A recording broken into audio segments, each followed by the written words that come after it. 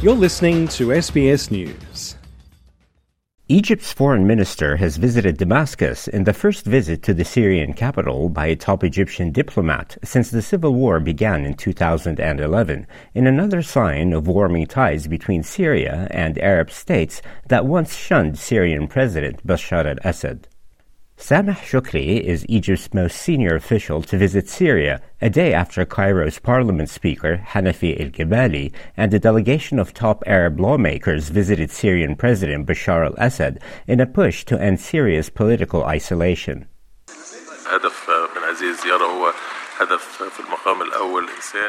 The goal of the visit is primarily humanitarian and to pass on our solidarity from the leadership, the government and the people of Egypt to the people of Syria.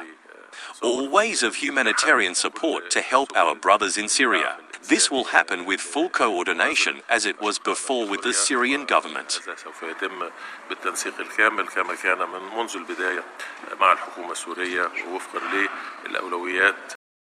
Mr. Shoukry says Egypt is looking forward to providing more earthquake assistance after already having donated some 1,500 tons so far.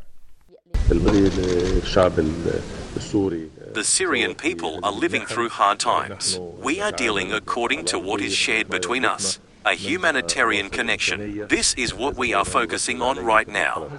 We will take this as an opportunity to step up our efforts to make this aid available. Egypt so far has donated more than 1,500 tons of aid, and we are working to see what Syria needs. Syrian Foreign Minister Faisal Mikdad welcomed his Egyptian counterpart, stating he had come home.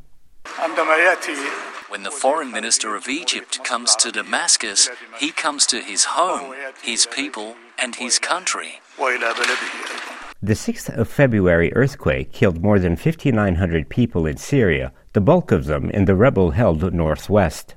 In Turkey, the death toll stands at more than 44,000. Egyptian President Abdel Fattah al-Sisi spoke with Mr. al-Assad over the phone less than 48 hours after the earthquake hit, the first time the two had spoken in over a decade. In 2011, the Arab League suspended Syria as a member over the government's deadly crackdown on protests, and many U.S. allied Arab states backed the opposition, seeking to topple Syrian President al-Assad. The conflict has killed over 300,000 people and displaced half the country's population of 23 million.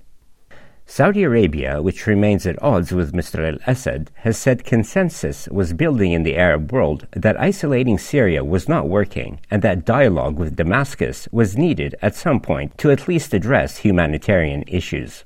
Mr. Shoukry then traveled to Turkey, where he met his Turkish counterpart, Mevlut Cavusoglu.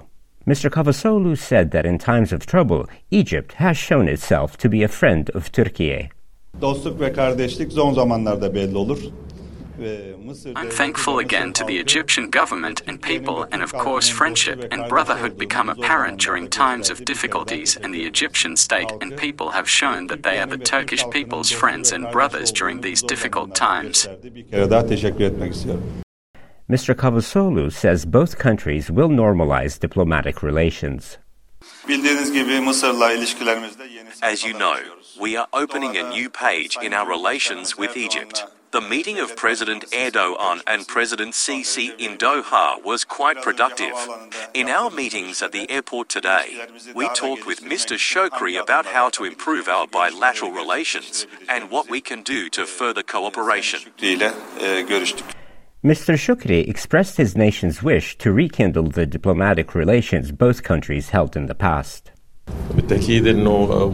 Of course, what is important for us is to bring the relationships back to the old level and to take them very far in the interests of both countries in accordance with their common interest.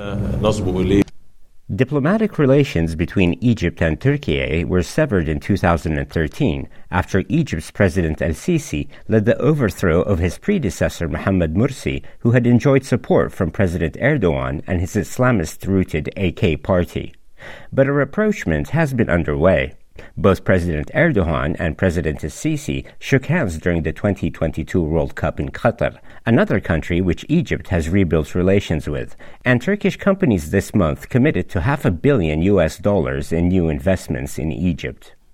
Assam Al-Ghalib, SBS News.